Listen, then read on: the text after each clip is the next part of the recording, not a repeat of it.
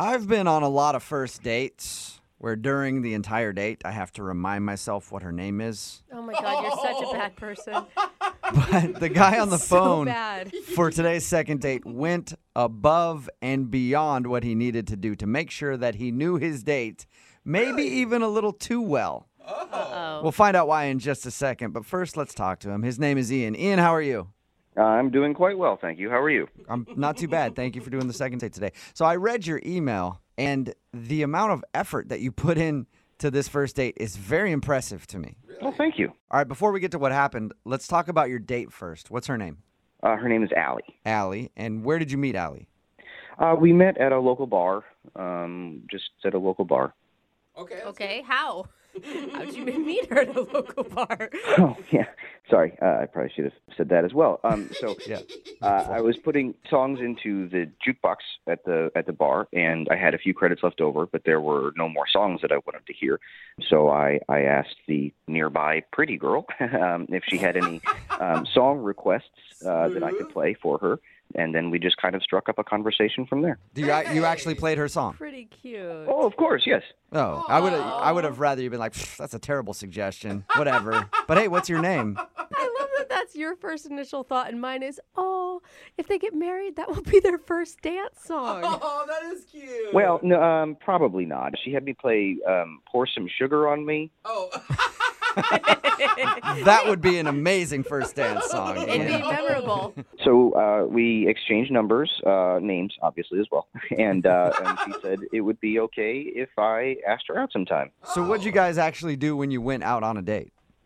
Well, I had put together a picnic spread with just a few snacks, and I had made a little surprise for her. And I'm glad that we've gotten to this part because that's the thing that I read in your email that was very interesting to me, if this is the surprise you're talking about. I feel like he knows what women want. Picnics with wine and food, and then even a thoughtful gift or whatever you're talking wait about. until you hear the surprise, and then we can see if you think this is romantic, because honestly, I don't know. It could be romantic or it could be a little strange. But tell us what you did.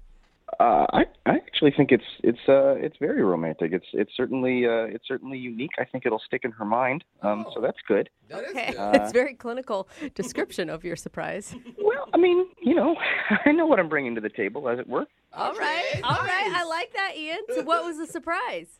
Well, so I went on the computer. I did a lot of research, and I put together and printed out a rather extensive family tree. A What? family tree. Wait, What? whose family tree? For her, for Allison, for Allie. Her Wait, family of her tree. family? Yes, it's remarkably easy to find, actually. If you can find their Facebook page, if they have marked any of their relatives, their mom or a sister or anything, it's pretty easy to figure out the whole timeline. I went back for Allison. I went back, I believe it was 6 or 7 generations. Wow. Very interesting cool. stuff. Did she seem interested in it? Yeah. She seemed very interested in it. Yeah, it seemed like she thought it was very cool.